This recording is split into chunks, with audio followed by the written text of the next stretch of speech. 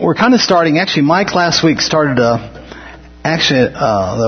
final section, or some have considered in Romans chapter 6.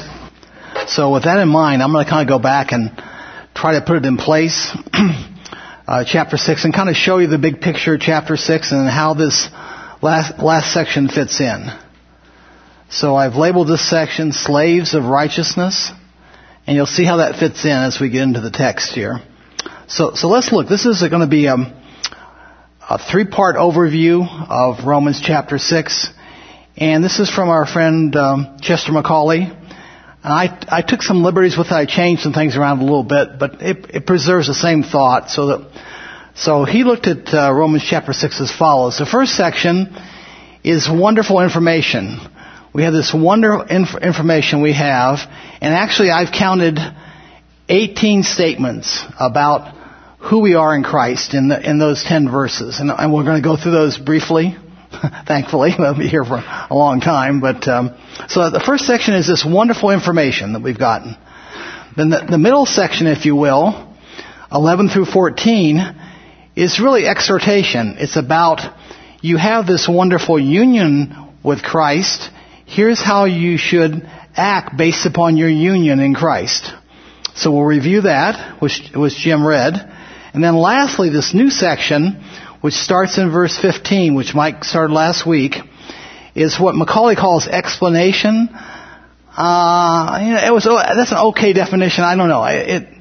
He is explaining things, but it's a lot about this picture we're going to see about slavery and the contrast between slavery to sin, the sin nature, and slavery to Christ. And just contrasting those two.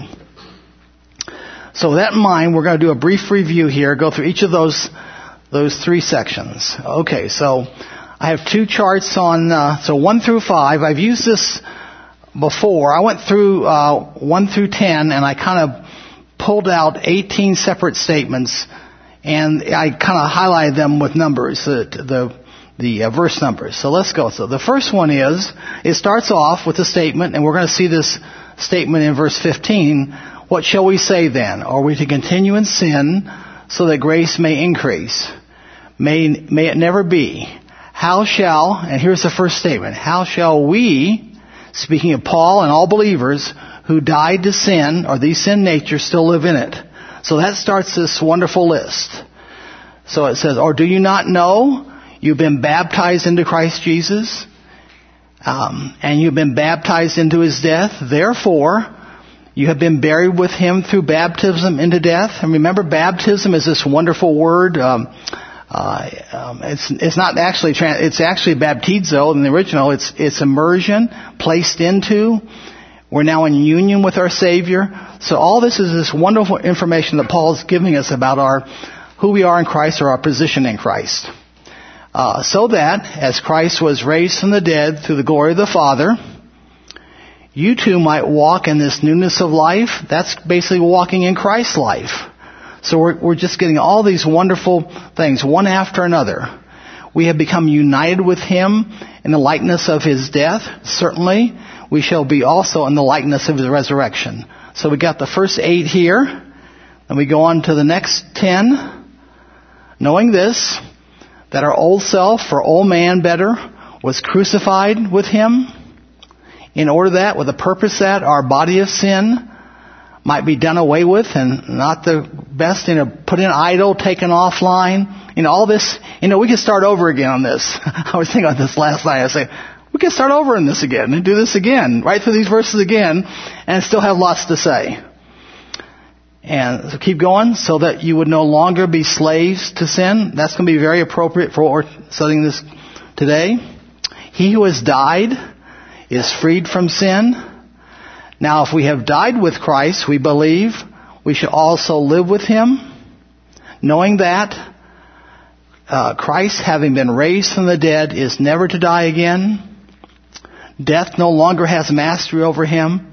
And because we're in union with Him, it no longer has mastery over us. For the death that He died to sin once for all. But the life that He lives to God.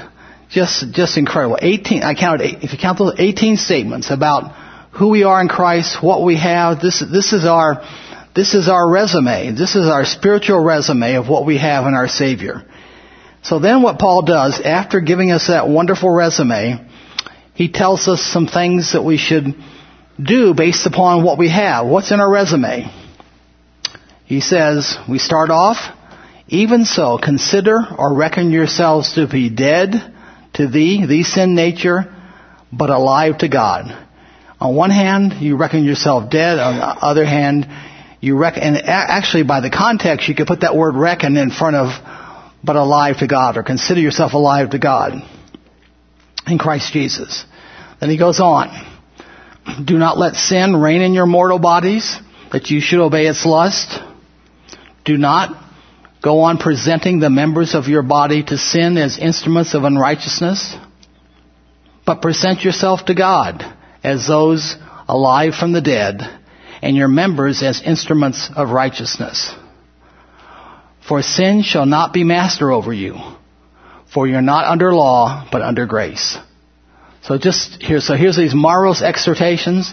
So now we have the last half of this epistle, starting in verse 15, and we're going to talk about that. But this last half, 15 through 23, is the last half, and it has some interesting things. At first, you look at it and you say, it seems a little confusing, and it was confusing to me. But the more you look, the more you kind of dig in. It made sense. Okay, so we see, and Mike pointed this out last week. We see a comparison between verse 1 in chapter 6 and verse 15. So verse 1 says, "What shall we say then? Are we to continue in sin so that grace may increase?" And Paul's response to this is, it will be in both cases, may it never be. And, here he's speaking of, you look at the tense of the word, it's continual, habitual sin. And, and this is kind of a question that seems like he's answering from an audience, if you will. They say, well, if grace is so marvelous, if God's grace is so abounding, I can just sin as much as I want. I can just go on, and the more I sin, the more grace I'll have, so why not do it? And so that seems to be the idea here. But the point we come away with after looking at those 18 statements, we've now been separated from our sin nature. So why in the world will we ever want to go back and sin? Why would we ever want to do that? We wouldn't want to do that. Then we come along with verse 15 that we're starting with. And it says, very similar phraseology. What then? Shall we sin because we're not under law but under grace? And the same response, may it never be. But in this case, we're talking about an act of sin, a particular sin that may occur in your life, whereas the other one was a practice, if you will, habitual nature. So we're going to see in 16 and following, he'll expand on this idea. Why is grace not living under law, but living under grace so marvelous? Why is that the case? And so just to kind of put that in context, the question comes up, and I listened to what Mike did last week, and then I listened to Macaulay a little bit. The question about this is in the forefront is, how are we going to control sin? It's kind of the question kind of underlying this. And these answers that Paul gave are kind of, people are saying, well, we don't need to control sin because grace is just going to cover it and I'm good. And grace is kind of downplayed or made to be foolish. I had a friend at my work many years ago. He was actually a Jewish guy. I had come back from overseas and I had believed on the Lord Jesus Christ at that point, and I shared my faith with him. He says, well, you're all about that free grace stuff. You just want all that free grace, and he kind of belittles. He makes it small, makes it of no value. Well, that's kind of these questions. But grace is this marvelous thing. So Paul's going to show us why his grace is so marvelous in these verses, and he's going to do it under the picture of slavery to sin and slavery to the Lord Jesus Christ. So I was thinking about, and Mike did this last week. How does man control sin? Well, Mike points out, and I think others have pointed out, you put a stop sign at every intersection. You put a policeman at every intersection. Well, folks, I have some groundbreaking news. I live in this subdivision called Antelope. I know Phil's been looking out in that area too. He's looking for a place. So Antelope has solved this problem. What they've done is they've controlled the speeding sin nature. So what they've done is they put in speed bumps. So there are I live a quarter of a mile from Arapahoe Road to my house. Within that quarter mile, there's one stop sign and 3 speed bumps. So they've controlled the sin nature, and they have a sign that says 25 miles an hour. So they've controlled the sin nature. So is that, that's kind of where Paul's leading to. Law's not going to cut it. You can have all the laws, you can, just go crazy. And my subdivision, Antelope, has solved it. They think they've solved the problem. There's still people that still come over those speed bumps. They'll just go fast and launch their car, but they just keep on going. Right.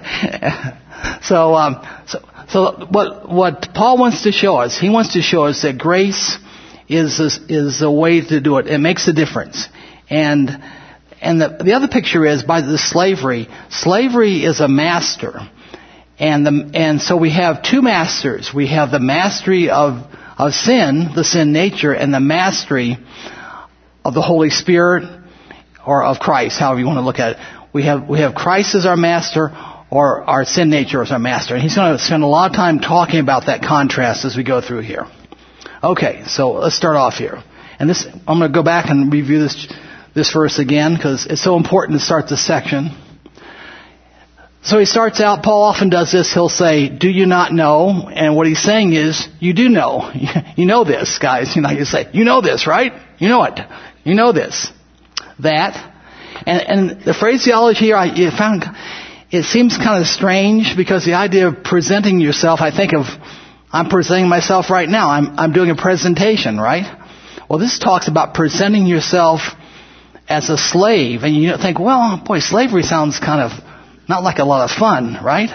But what he's saying is, you do this whether you realize it or not. You present yourself as a slave for obedience in one of 2 ways. And he's going to explain that as we go through this. So this word for is oida, which is one of the couple words that is oida and gnosko. So this is something that you know inherently.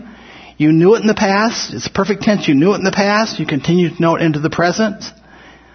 You know this, that you present yourselves, present tense, continuous action, slaves resulting in obedience. So that's what you present yourself to will be controlling you. So the believer is pictured here as a slave rendering obedience. And we're going to see this word obedience in this text. Here is this great word to listen under. And boy, that certainly helps me when I think about obedience. I think about obedience in terms of my children and how I was a child. And if I was an obedient child, I did what my parents said. But this is so much more personal to me. This is listening under. I'm listening under what God has to say. I'm listening to what He has to say.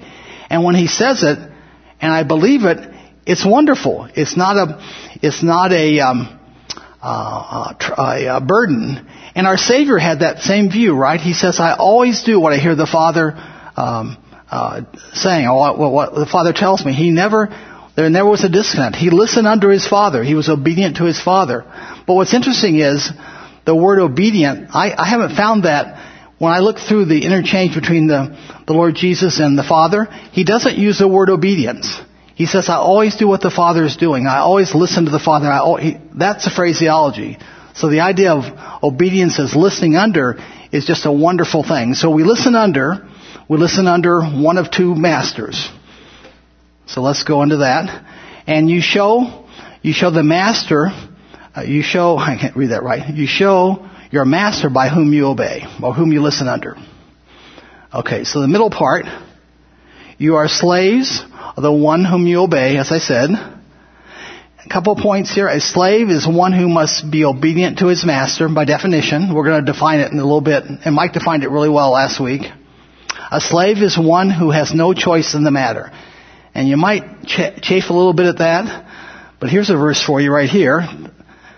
Jesus answered and said to them, truly, truly, I say to you, everyone who commits sin is a slave of sin.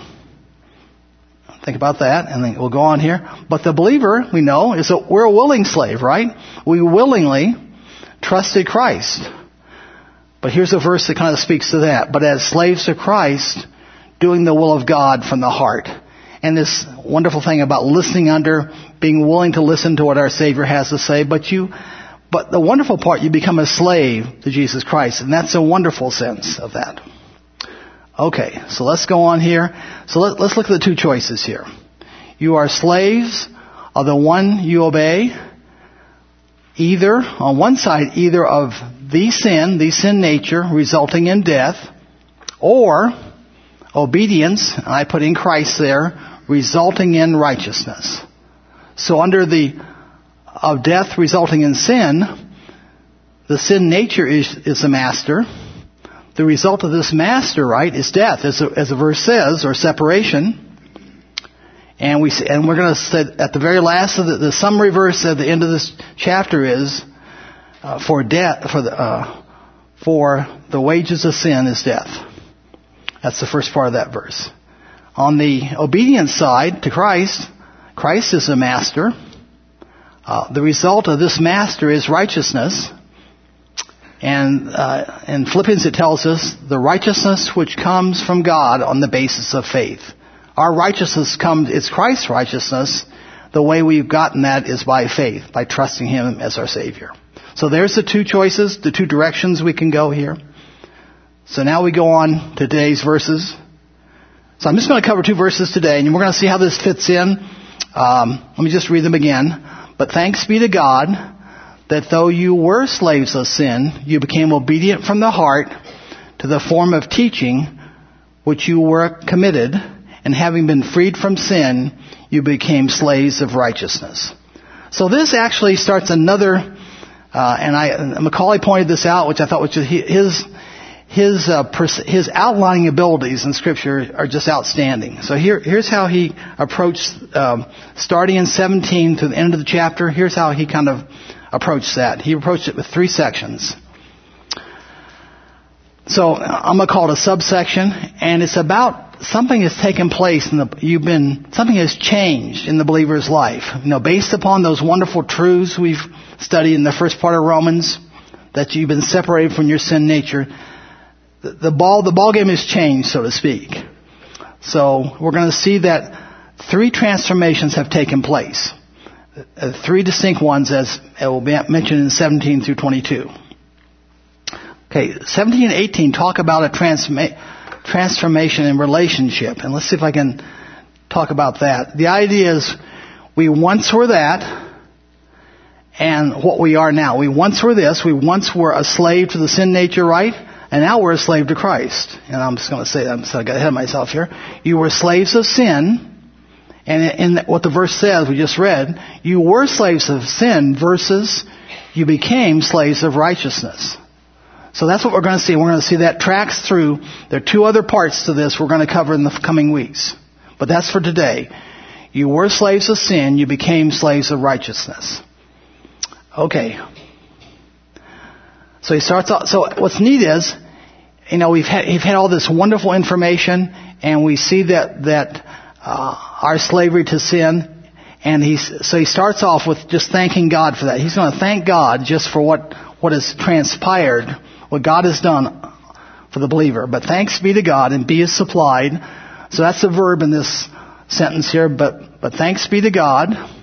So Paul, he uses this term many times. One of the cases in Corinthians where he says, "But thanks be to God, who leads us in triumph in Christ Jesus." So the rest of this verse is going to kind of be why he's thanking God, or the rationale for thanking God, the rest of this verse, and actually into the next verse. So this is one long sentence, 17 and 18, or one extended sentence. That though you were slaves of the sin, or the sin nature, that word though you were is actually, or could be translated, you used to be. He's going to describe where you came from. This is where you came from, and then he's going to tell us where we are now. So you used to be, Amy, and that's in this tense, not used too often. It's the imperfect tense. It's continuous action in past time. So in past time, you were continually in this state as a slave of sin. And that's actually that's a wonderful part. Once we become a believer, we realize that. It's getting our unbelieving friends to realize that they're in this state of continual slavery to sin. They're there whether they feel like they're the freest person in the world. I'm free as a bird. I can do whatever I want. It may seem that way, but you're not. Scripture says absolutely not. You're a slave of your sin nature. And this is a cool verse to point that out. It's kind of buried in the rest of these verses. But so you're a slave that's where you were. And doulos, Mike defined it several times. I like the one from Vine here. One who gives himself up to the will of another. So it's easy to see in the Lord Jesus Christ. We say, wow, that's just wonderful. We've given ourselves up to our Savior. We're now His slave. We're willing His slave. In terms of the sin nature, it's not as pretty, or it's certainly not comforting. It's disgusting many times. You say, here, I did it again, right? I did it again. Why did I do that? Anyway, why did I keep my mouth shut? That's my problem many times. Keep my mouth shut, I'd be a lot better off. Okay. But you gotta say something. You can't just never say it. So you gotta, Lord, tame my mouth. Anyway, so doulos, slavery, identifies who the believer was. This is who you were. This is before you were saved. This is who you were. And you were a slave of the sin nature. That's where you were. And here's what happened. You became obedient. You became obedient, and it says from the heart. So obedience is the idea, and this is my favorite word here. It's a compound Greek word. It's to under, hupo, okuo, to hear, to listen under. Just a beautiful word, to listen under. You became obedient. You listened under. It's in the aorist tense, so this is just really cool. Aorist tense means it speaks of an event. So this is speaking of this wonderful event in the believer's life. Indicative is it's a fact or reality. Active, you performed the action. You trusted. You believed. So this is talking about, as a person, you put your faith and trust in the Lord Jesus Christ, His work on the cross. And it was from the heart. It says you became obedient from the heart. Isn't it interesting? And we noticed this in, I think it was in Hebrews. Mike can correct me here, but about the heart. The heart is so linked with how you believe in Scripture.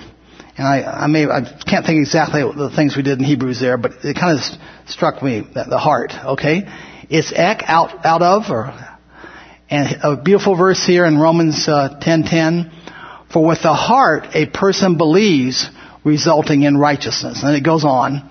But the first part, with the heart a person believes, resulting in righteousness. So the Scripture talks about our heart. It's a metaphor. Speaking about that's the center. That's what we believe with our heart. And we use that expression many times.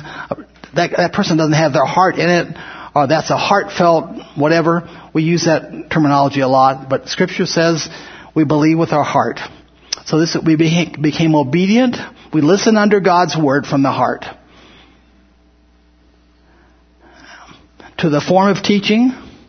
So this is this word, tupos, form, representative or pattern of something. And it's of teaching. Could be some translated doctrine, act of teaching or instruction. So the idea here is that it's a form of teaching.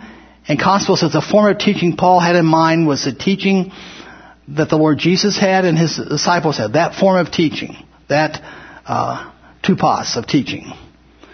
To which you were committed. Committed is the idea to delivered orally or by written. And Weiss points out here that the Greek text could be translated form of doctrine or teaching into which you were delivered. And you were delivered, but that form of teaching, that was the gospel. You could say that form of teaching or doctrine delivered you into salvation. You believed that, and you were saved. And the last part, I'm going to do the verse reads, and having been freed from sin, the sin nature, you became obedient. You became slaves of righteousness. So if you look at the way that that's structured, you'll see that the first part kind of gives us the key part. You became slaves of righteousness. And once again, you notice all these verbs are something has happened in the past. You became something, you did something, and it resulted in this. In this case, you became a slave. You doulos again. And this is aorist tense. Again, it's going to be the same set of aorist tense, indicative. So it's an event, it's reality. But in this case, this is a work that God did in you. The subject receives the action. You received something from God based upon your faith. And it happened at the moment of salvation. You received righteousness. Not your righteousness, but Christ's righteousness. Ephesians 6:6 kind of talks to this. Not by way of eye service as men pleasers, but as slaves of Christ. So that terminology is slaves of Christ or slaves of righteousness, doing the will of God from the heart. Again, the heart's intimately involved in our belief. Okay, then the last part of the verse, or the first part of this, having been freed from sin, and this has been the recurrent theme through just a tremendous part of Romans here. Having been free, to make free, use of deliverance. And this happens to be a participle, aorist participle. I believe the same kind of idea. The moment of salvation is in view here. From the sin or the sin nature. So we're going to see this verse coming up in a couple of weeks. But now, having been freed from the sin nature, and enslaved to God, you derive your benefit resulting in sanctification. Sanctification and the outcome, eternal life. Okay, to kind of finish up here, I just thought I'd give you what where we're headed. So let me show you that. Okay. So, as I pointed out, the last section, there's really three parts. The first section we just talked about. The second and third section, verse 19 and 20, talk about transformation of conduct. And the idea here is that this is all about this change in a believer's life because of coming to know Christ. You used to do this once, but now you do this. And you used to be slaves to impurity, but now you're slaves to righteousness. So that's the kind of the 19 and 20 talk about that. Then 21 and 22 talk about benefits. He uses the word benefit in that. What is the benefit of going one way versus the benefit of going another way? And we see that in this phrase. Things of which you are ashamed, he talks about in 20 and 21, you were ashamed of this, but now things that result in your sanctification, which sounds that's that big word for the Christian life. Things that we were ashamed of, now the things that you do as a result of walking with the Lord and knowing Christ. So that's where we're headed the next couple of weeks. That's all I have right now. So let's pray.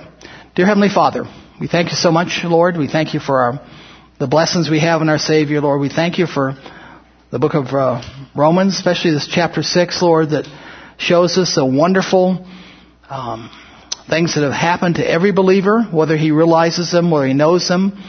And you desire that we count upon them and walk in those truths, Father. In Christ's name, amen.